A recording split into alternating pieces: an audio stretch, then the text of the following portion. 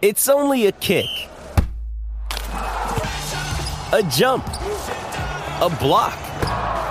It's only a serve. It's only a tackle, a run. It's only for the fans. After all, it's only pressure. You got this. Adidas. Queensland is racing. Yes, we are racing. We're up at the sunny coast at the weekend, and Chris Nelson's got the latest on it. Hello, mate. Good morning to you.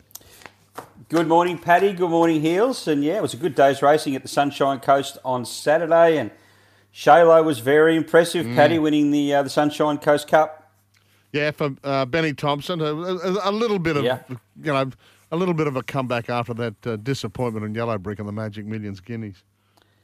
Yes, he rode a treble there on Saturday, Ben Thompson, and Jimmy Orman rode a double. Just reading an article on Jimmy Orman here that he's on track to break 100 Metropolitan winners this season. There's only two other jockeys that have done that, Chris Muntz and Jeff Lloyd in Queensland, and he's ridden more winners than any other jockey in Australia so far this season.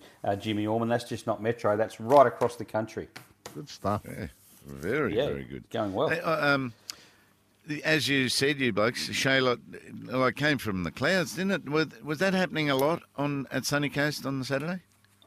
Oh, I think the track played pretty fair, actually. You could win from anywhere. I think tempo was the decider. You could get up along the fence, as Rose of Dewporth did earlier in the day. They could win from up near the lead, but that track, when it plays nice and fair, gives those back markers their chance because it's such a long run home. And as I said, the rail in the true position. And look, that was the query we had. I think I was of the opinion that the O'Day Hoisted pair, Tumbler Ridge and Shaylo, were the class runners, and one of them would win. Of course, I went the wrong way with Tumbler Ridge. Me too. But Shaylo, look, she proved her class, and she's a real gun first up. And she obviously, if that had been Doomben, she might have struggled to catch them, but being the long straight at the Sunshine Coast wasn't an issue. So all credit to the stable and to Benny Thompson, all done a terrific job there.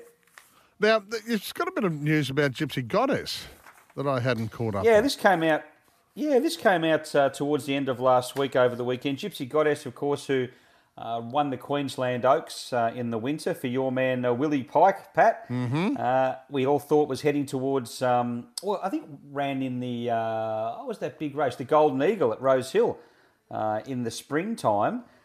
We thought would be heading towards a campaign in Brisbane for the winter, but she's been retired. She's had some breathing issues, had an endoscopic, I think that's the right word, check, and there's some issues there, and she may have struggled, so they decided to retire her.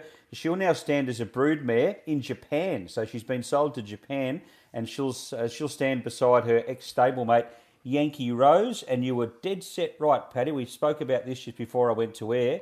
She did win the Spring Champion back in 2016, and she also won Size Produce. So dual Group 1 winner Yankee Rose.